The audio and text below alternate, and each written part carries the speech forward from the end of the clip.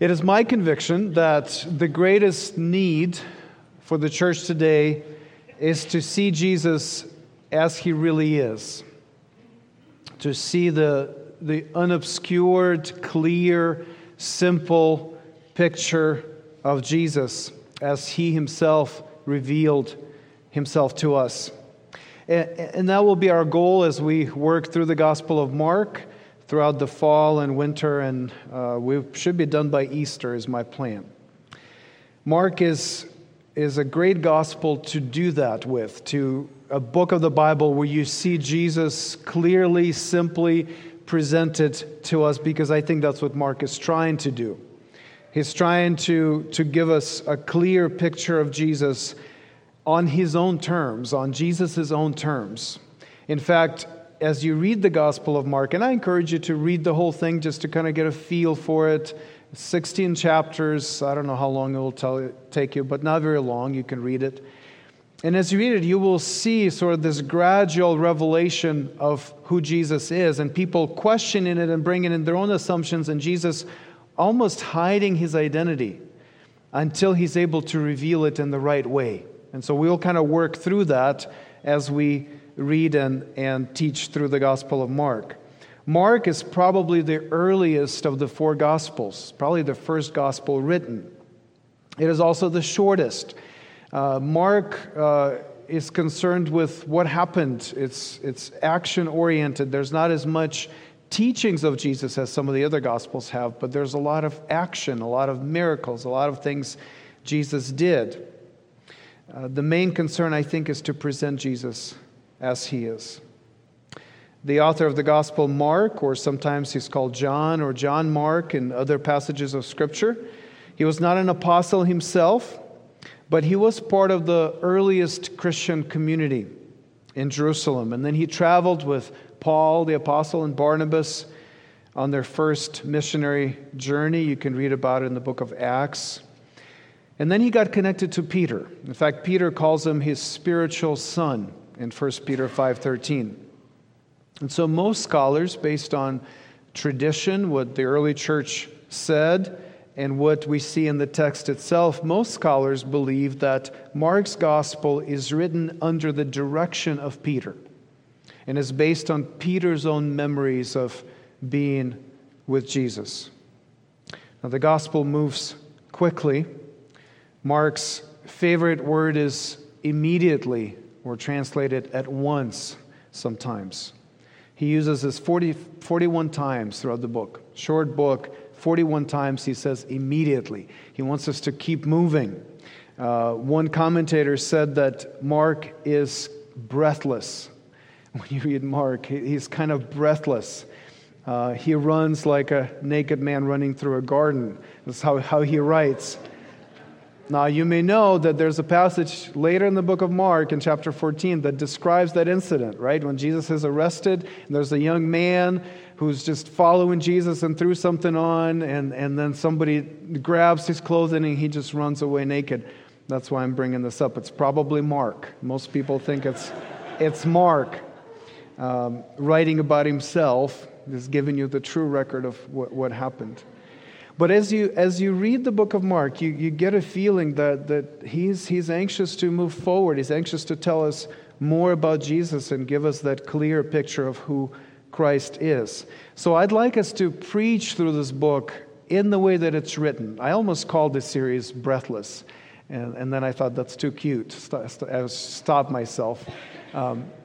But I want us to work through it in maybe a little bit of larger passages, and maybe not being able to get into every detail and every word of the text, but definitely get the feel and the kind of the current of the book, and ultimately get the picture of Jesus that Mark wants us to get. So that's my plan. I hope we cover probably 8 chapters by the time Advent starts, and then we'll finish it after Christmas and into Lent and finish on Easter.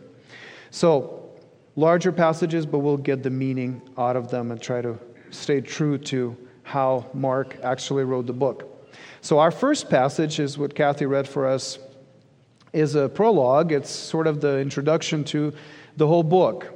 And Mark begins the book by saying, the beginning of the gospel of Jesus Christ, the Son of God. The beginning of the gospel of Jesus Christ, the Son of God. Now, gospel is a word we use all the time at church, right? What does it mean? It means good news, literally. It means good news.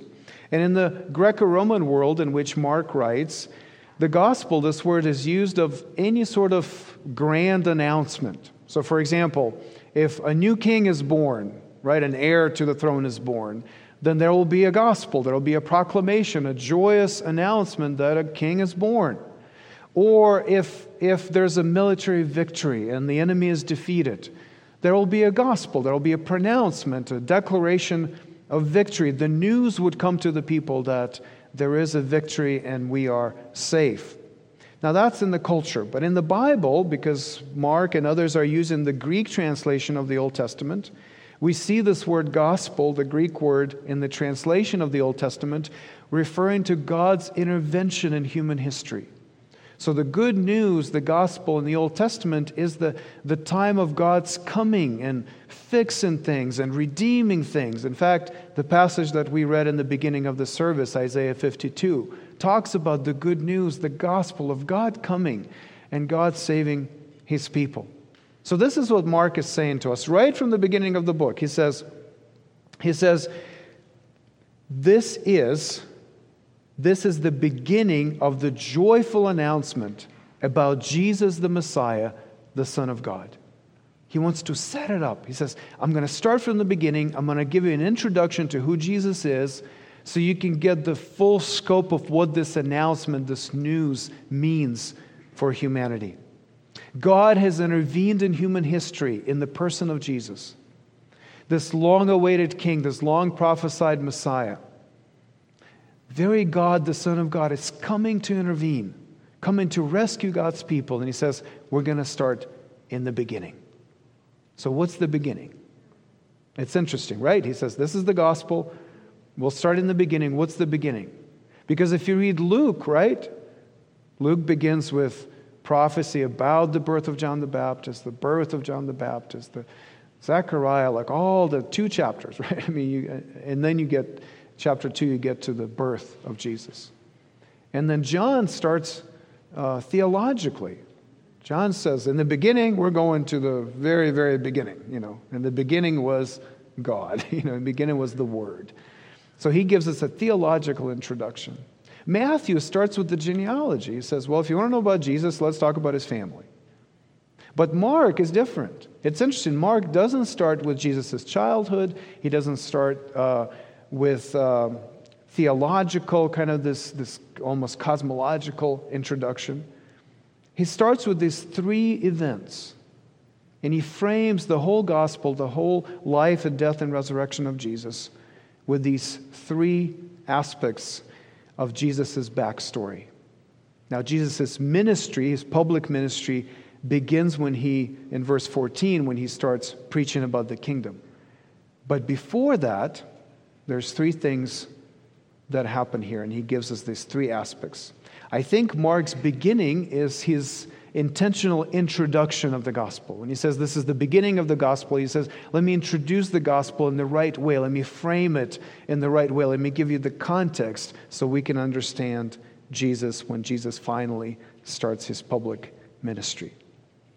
So I'd like us to consider the gospel, to begin to understand the gospel of Jesus Christ, the Son of God, by seeing Jesus in the Word, in the water, and in the wilderness. In the Word, in the water, and in the wilderness. To begin to get an accurate picture of Jesus, we must see Jesus in the Word of John the Baptist, in the water of Jesus' baptism, and in the wilderness where He is tempted by Satan himself. Okay, look at verses 2 and 3. As it is written in Isaiah the prophet, behold, I send my messenger before your face, who will prepare your way, the voice of one crying in the wilderness. Prepare the way of the Lord, make His paths straight. Now this is a prophecy. Mark begins with a prophecy about John, this person who will come to prepare God's people for the coming of Jesus. John the Baptist, sent to prepare people for the Messiah. And Mark is telling us right off the bat, he tells us that the gospel is the fulfillment of the prophecies, of the promises given by God through his prophets in the Old Testament. He begins right away by telling us, you can't understand Jesus unless you understand what happened before Jesus came. Unless you understand the Bible, unless you understand the Old Testament, unless you understand what John the Baptist came to do. Now, it's interesting that Mark says, he says, as it is written in Isaiah the prophet. He's quoting the most famous of the writing prophets of the Old Testament, Isaiah. But what he actually quotes is he quotes two different prophets. He adds Malachi to that. And he tells us that this isn't just one prophecy. There's a whole host of promises that come from the Old Testament. And Jesus fulfills them all. We need to start thinking about Jesus, dealing with Jesus, based on how the Bible itself frames Jesus, tells us about him, how it anticipates him. Now, John the Baptist himself, this prophet that comes before Jesus to prepare us for Jesus, is an embodiment of the Old Testament prophetic ministry. Now, we are told that he's wearing strange clothes, right? Big belt, he's eating locusts, he's eating honey in the wilderness. Why is all this? Well, he's embodying something. He looks like Elijah. Elijah used to dress like that. He is like Moses in the wilderness leading his people. He's baptizing people in the Jordan River. Why? Like a new Exodus, he's welcoming people into God's kingdom because the king is coming. So all these things are important, and in some ways, John the Baptist is the culmination of the Old Testament prophetic ministry. And so Mark starts with John and says, I'm going to frame the life and ministry of Jesus, and I'm going to start with the Old Testament categories, prophecies, patterns, promises. This is where we need to start. Now, John calls people to repentance, just like every prophet in the Old Testament. And look at what he preaches. His message is actually about Jesus. Verses 7 and 8. After me, John says, comes he who is mightier than I, the strap of whose sandals I am not worthy to stoop down and untie. I have baptized you with water, but he will baptize you with the Holy Spirit. John's ministry is to point to Jesus, to prepare people, to connect the Old Testament to what Jesus is coming to do, to connect those promises to the fulfillment of them in Jesus. He is not himself the deliverer, but he is preparing people for the deliverer, the one who can change them from within, not just wash them with water, but wash them with the Holy Spirit. One who can finally bring them into the rest of the land that God promised. One who can bring them out of their sins, out of the slavery of sin, just like he did with the people of God in Egypt. Now, all of this tells us that to understand Jesus, we need the context of the Bible. We need the context of the Old Testament. Because Jesus comes as fulfillment, as response, as a culmination of all the things that we read about specifically in the Old Testament. In fact, it can be said of the Old Testament that it was written to give us the categories for understanding Jesus, his person, and his work. If Jesus came out of nowhere with no foundation, no context, no prophecies, no stories of the Old Testament, I think we would have a very, very difficult time to understand what he's doing, what he's about, what he's saying. But because we have the Old Testament, we can connect the dots. And we can see how something that was revealed to us in part now is revealed to us in full. Something that was set up for us so we can expect the culmination of that. Now Jesus comes. You know, things like covenant, God's covenant with Abraham. Well, if there was no covenant with Abraham, how can we understand the new covenant? The new agreement that Jesus comes to initiate with his people. There's the Exodus from Egypt. What is that about? Well, it tells us about sin and redemption and the blood sacrifice and God's intervention and God's rescue, God's promise of a land, a home for us. I mean, all those categories are set up in the Old Testament.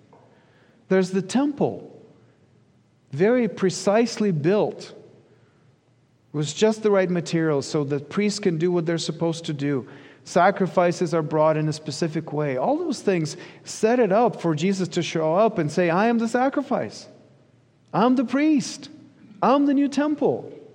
Well, if there's no old temple, if there's no priesthood, if there's no sacrifices, we don't understand what Jesus means and what he does. You have the law, the kingdom. I mean, all those things in the Old Testament. Without those, we don't have the categories to understand Jesus. And to understand anyone, you need their background, you need their backstory. That's what we see in the Old Testament with Jesus. The Old Testament is the background, is the backstory of Jesus. And so we get to actually see why Jesus is the way he is, why he came to do certain things because of the Old Testament. Let me take a sharp turn here and give you an illustration. I think the best James Bond movie is Skyfall. I'll just declare it now, okay? I have a complicated relationship with those movies because there's a lot of it that I like and there's some things that make me very uncomfortable. But Skyfall is a good movie because it helps us see why James Bond is the way he is. Because in the course of the movie, and this is, I don't know, it's been over 10 years since it's been out, so I'll spoil it a little bit, okay? At the end of the movie, the very protracted last third of the movie, right, is when they go to his ancestral home in Scotland. They go to Skyfall. Skyfall is this place in Scotland. And all of a sudden you start realizing, oh, this is why his personality is this way. This is why certain things, this is why he reacted. This is why he's so attached to M. Like you start thinking through all those things, and all of a sudden you have a totally different, much fuller perspective on the person. Well, this is the Old Testament for Jesus. That's his Skyfall. You go back to the Old Testament and you see this is where Jesus is from. This is why he is the way he is. This is why he comes to do these things. All of a sudden, all these things start making sense. From Skyfall to the 19th century Anglican Bishop J.C. Ryle. Hold on, okay?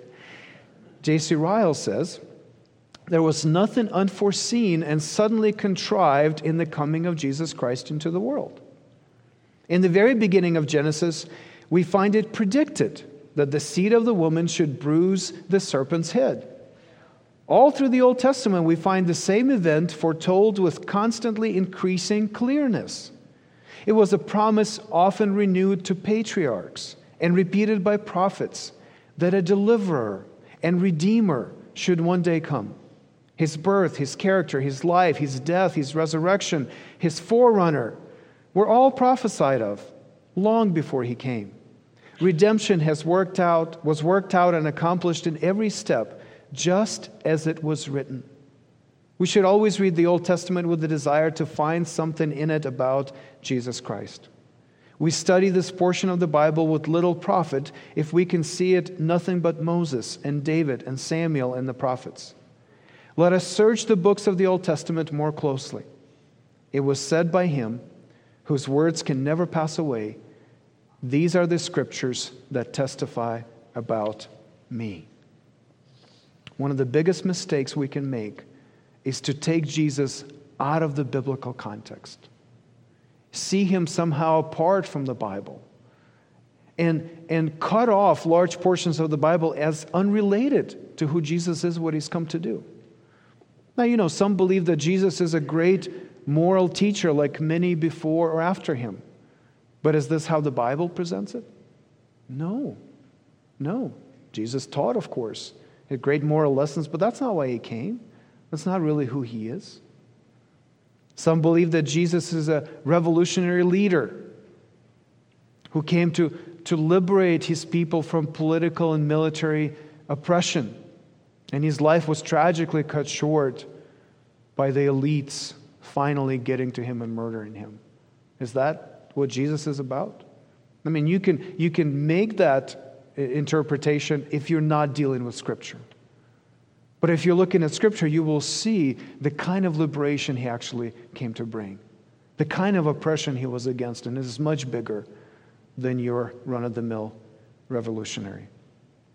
Some people see Jesus as not much more than a therapist who's able to help us get rid of our guilt and support us in our personal struggles.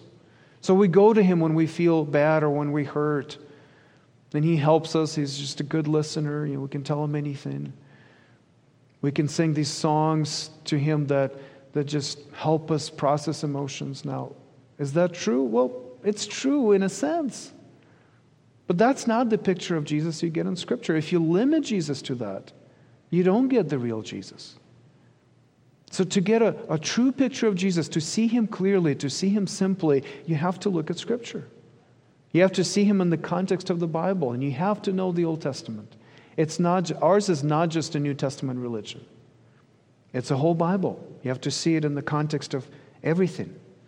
If you want to see the real Jesus, you must go to the Bible, because this is where Jesus reveals Himself to us.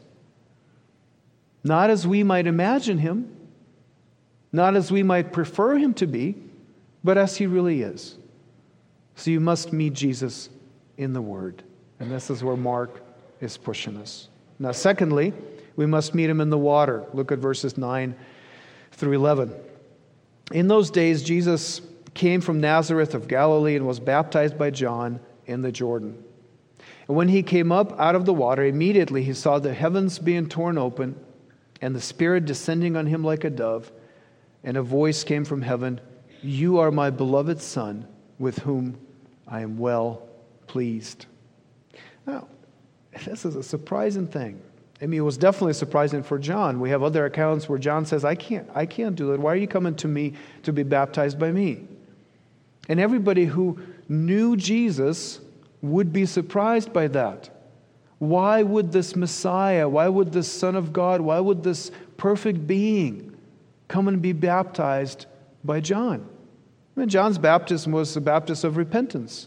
You're supposed to come and declare you to be a sinner.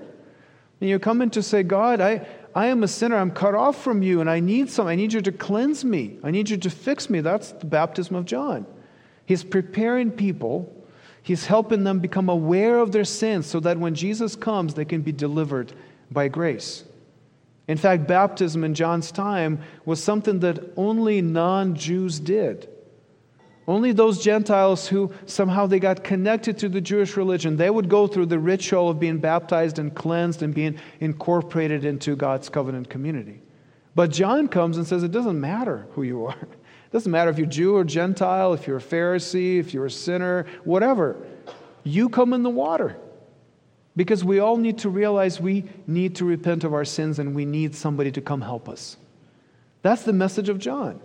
He said everybody is sinful and everybody needs this deliverer that is to come.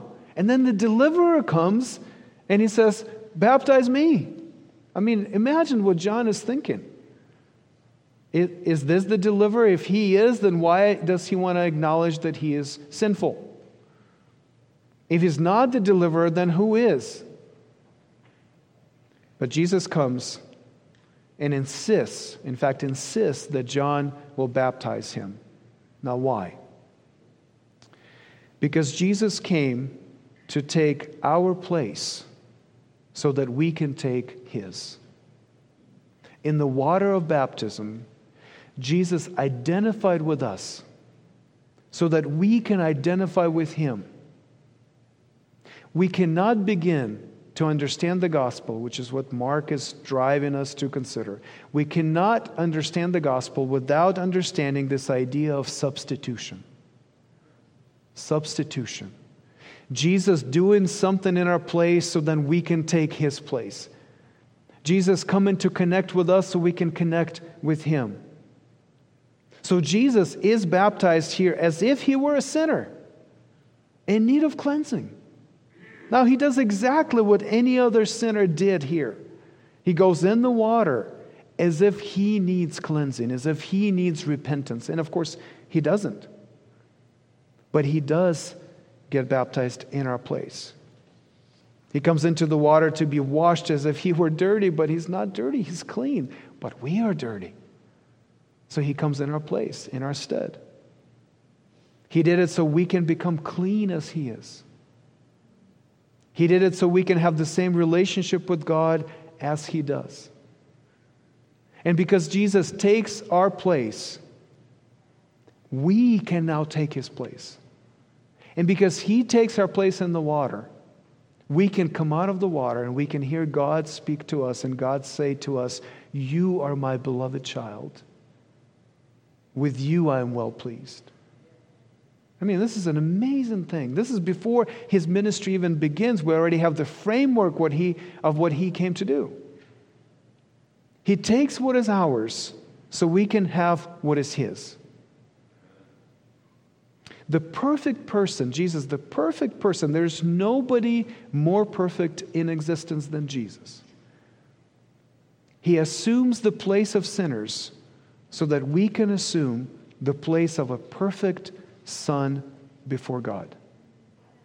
Now please hear me. This is so important, and this is at the heart of the gospel.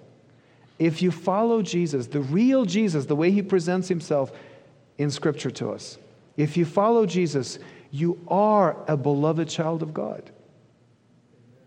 If you're with Jesus, you are like him before God.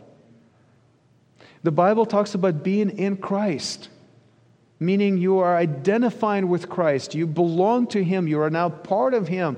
You're in the same category as him. And if that is true, which what happens when we come to him by faith, that means everything he is now applies to you. All his riches are now yours. That's why Scripture talks about being co-heirs with Christ. Well, I didn't have any inheritance before I came to know him. Well, now I have to share. I share in his inheritance. Because whatever belongs to him belongs to me now. Because whatever belongs to me now belongs to him. So he takes my sin and he gives me his righteousness. And we have this great moment when he comes out of the water and the Father says, "You are my beloved Son. With you I am well pleased," and the Spirit comes to seal, to affirm the declaration. This is who Jesus is, in perfect harmony with God. And yet he is coming out of the dirty waters of baptism. Why? Because he's lifting us up. Substitution. He becomes like us so we can become like him. He takes our place so we can take his place. Friends, every Christian needs to hear God's voice. You need to hear God speaking to you. God saying to you, "You are my beloved child. You are my beloved child." God is saying, if you're in Christ, this is to you. This is who you are. You are God's beloved child, and he is well pleased with you. Just as he is pleased with Jesus, this obedient, perfect Son, he is pleased with you because you are in Jesus. Do you believe it? I mean, I know what your heart is saying to you because I have the same heart as you. And I know that your heart is doubting that. And I know that your heart is questioning that. And I know that your heart is saying, "Yes, but." But will you believe your own heart? Or will you believe God? That's the Christian life in a nutshell, right? Am I going to just trust God and what he says is true and what he says he feels about me is actually real? Or am I going to reject that and go with my own unreliable, wicked little heart? The Spirit descends on Jesus like a dove in this incident. And almost certainly this is an allusion to Genesis 1, verse 2. He's using the same language, the same imagery here. It tells us that at creation, the Spirit of God was hovering over the face of the waters. The Spirit of God was like a bird hovering over this world that is being created by God's Word. And so the baptism of Jesus, in a sense, it gives us a picture of a new creation that God is about to do with his people. This picture of the Spirit once again coming to create. Remember, John said that after me, this other person, this deliverer, this Messiah will come, and he will not baptize you with water, he'll baptize you with the Holy Spirit. And here's Jesus coming out of his own baptism, and the Spirit descends on him, hovering like a dove. So those who trust Jesus, those who have identified with him, even as he is identified with us, receive the Holy Spirit, the Holy Spirit descends on us as a dove hovering over us, ready to create anew. Now, all followers of Jesus experience this new birth. You cannot belong to Jesus and not have His Holy Spirit. That's impossible. And so when God calls you to follow Jesus, and you believe and you trust Him and you follow Him, the Holy Spirit is already in you. He's already making you new. We all experience this new birth where not only our guilt is taken away, washed away, and cleansed, but also we're given a new heart, we're given a new mind, we're given a new nature. We're babies in Christ. We've been born again, and now we're living this new life. Now we're still wrestling with our old life. We're still wrestling with our old heart, yes. But we're being recreated in God's image again by the Holy Spirit. Jesus takes our place so we can take His. He becomes sin. Although He was sinless, He knew no sin. So you can become His righteousness. So you can have God. So you can have life. So you can have forgiveness. So you can be adopted into His family, brought into His home, be placed at His table. So you can have the Holy Spirit making you new. That's the beginning of the gospel. Substitution. Jesus going into the water to lift you up. And finally, we need to see Jesus in the wilderness. Verses 12 through 13. The Spirit immediately, that's His word, immediately drove Him out into the wilderness. And He was in the wilderness 40 days, being tempted by Satan. And He was with the wild animals, and the angels were ministering to Him. What's going on here, right? I mean, there's the triumphant baptism is coming out of the water. The Spirit of God descends on Him. Father says, "This is my beloved Son." And then that same Spirit says, "I'm taking you into the wilderness, into the desert, so you can be tempted by Satan for 40 days. Now here's why it happened. Jesus is identifying with us, taking our place, is not just the symbolic baptism, going into the water, coming out of the water. Oh no. Jesus assumes the full human experience. And He identifies with us by suffering with us and for us. So He goes to the place where we are most broken, where we are most needy. He goes into the place where we are most dependent on God. Now, what is a wilderness? I mean, certainly in literal sense, it's a place of scarcity. It's a place of need. It's a place of dependence on God, right? But of course, biblically, there's vivid symbolism of the wilderness being a place where people met with God. Because in their dependence, they sought His grace. Because in their brokenness, they received healing. God dealt with His people in the wilderness for 40 years, working with them, counseling them, teaching them, forming them into a nation, a covenant people of God. And so Jesus goes back there. The Spirit takes Jesus into this place of need, is a place of brokenness, a place of suffering, and yet a place of grace. Because in the wilderness, Jesus is able to identify with us fully. And of course, we know that later there will be a greater wilderness for Him to go into. A wilderness of not just suffering, but death itself. When Jesus would go to the cross, this was the ultimate experience of wilderness, the ultimate experience of identifying with us, not just symbolically, but fully. Suffering for our sins, dying for our sins, being separated from God, from our sins. In the wilderness, God becomes vulnerable. I mean, Jesus, for 40 days, He is hungry, He's thirsty, He's tired, He's hot during the day, He's freezing at night. And then Satan tempts Him to give into sin and stop this nonsense of obeying the Father and trusting the Holy Spirit. Is redemption of the world really your job, Jesus? Time and time again, Satan comes to Him with new temptations, hitting different parts of His heart, pulling on different strings. And yet Jesus perseveres. He goes into this place of suffering and grace, in the place of scarcity and brokenness, and yet dependence on God. And through his suffering, he brings us grace. There's an interesting parallel here. The presence of Satan, animals, and angels reminds us of the Garden of Eden, where Adam and Eve gave into temptation. Now, it wasn't even the wilderness, it was the beautiful garden. And they couldn't handle the temptation that Satan brought to them. And because of their disobedience, sin enters the world, and the world becomes a wilderness. And that's where Jesus comes. Jesus comes into our world unprotected, vulnerable, risking things, open to us, able to be broken and hurt.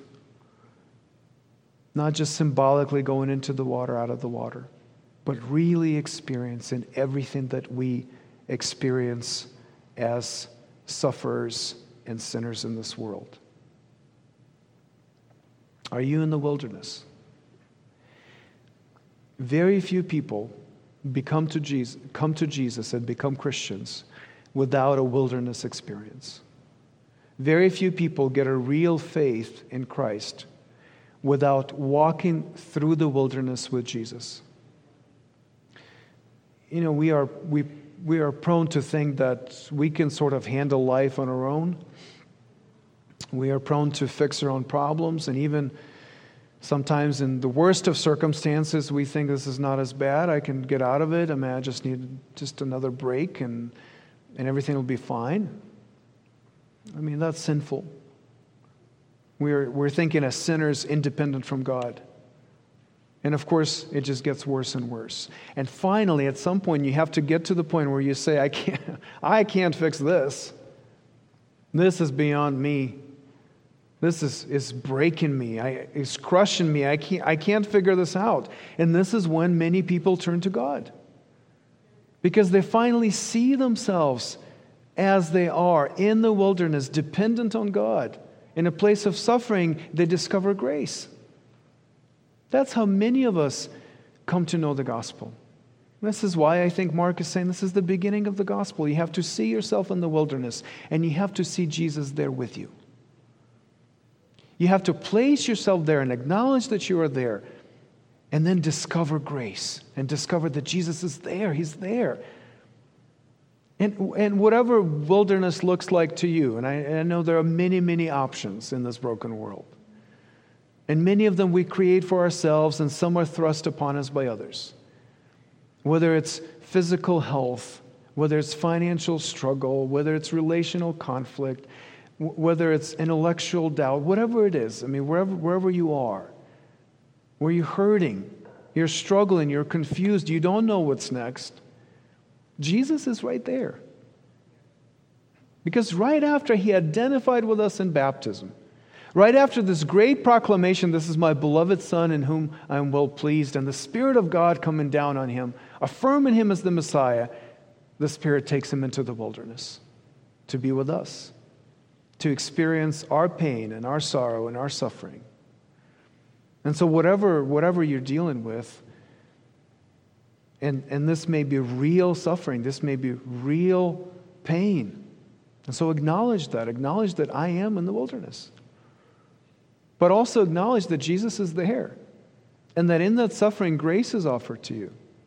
And because Jesus went through it, because Jesus went through everything that you are going through, he understands, and he offers grace. I mean, it's an amazing thing to know that other people understand.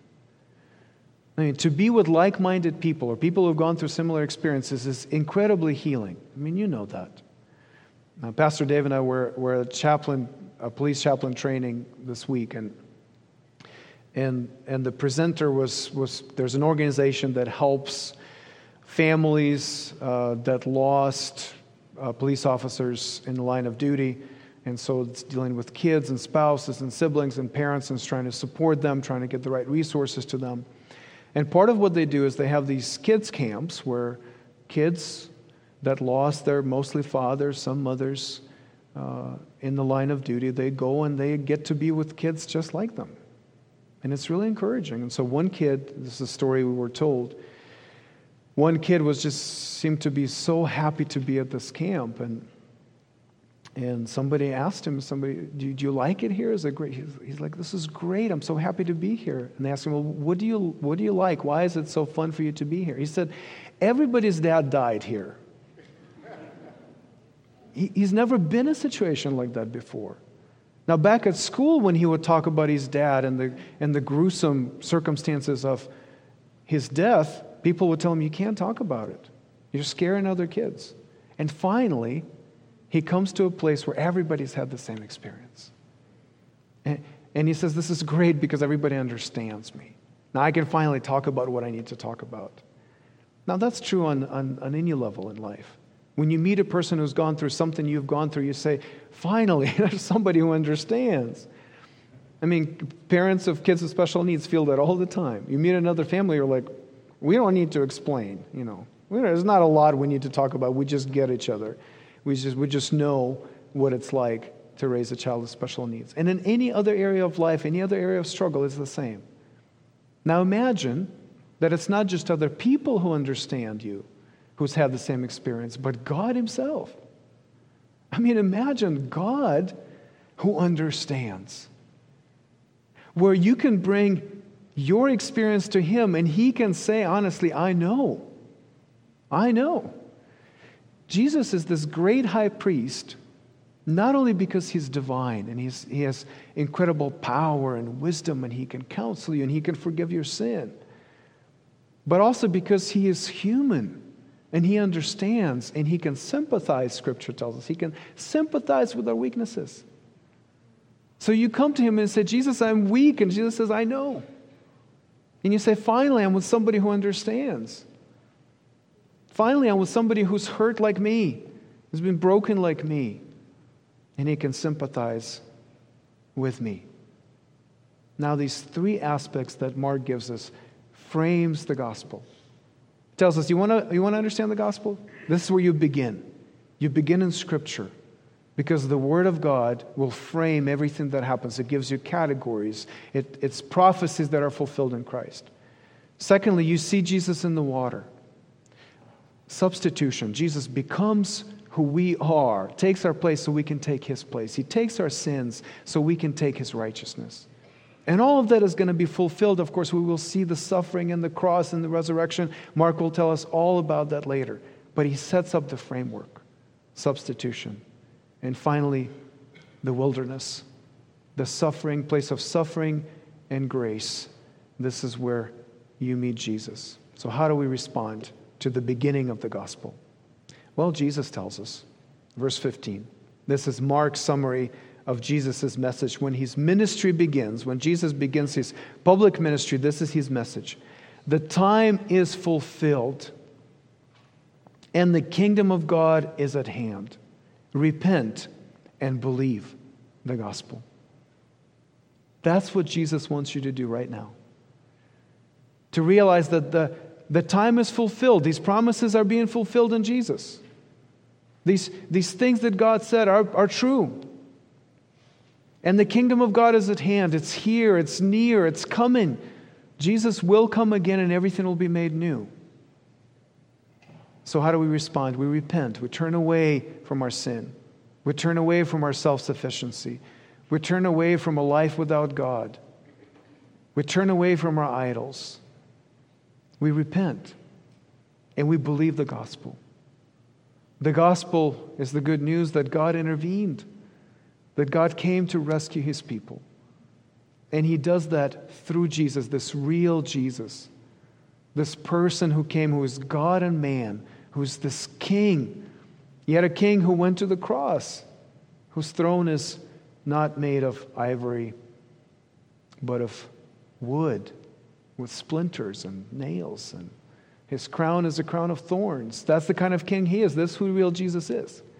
And he comes to rescue us, and we respond by believing that message, by believing the gospel, and saying, Jesus, what you came to do, I believe you came to do. And you did this for me, and I am yours, and I will follow you, and I am now in you, so everything is true of me as it is true of you. I am the beloved child of God, and God is well pleased with me, and I will believe that, and I will live according to that truth.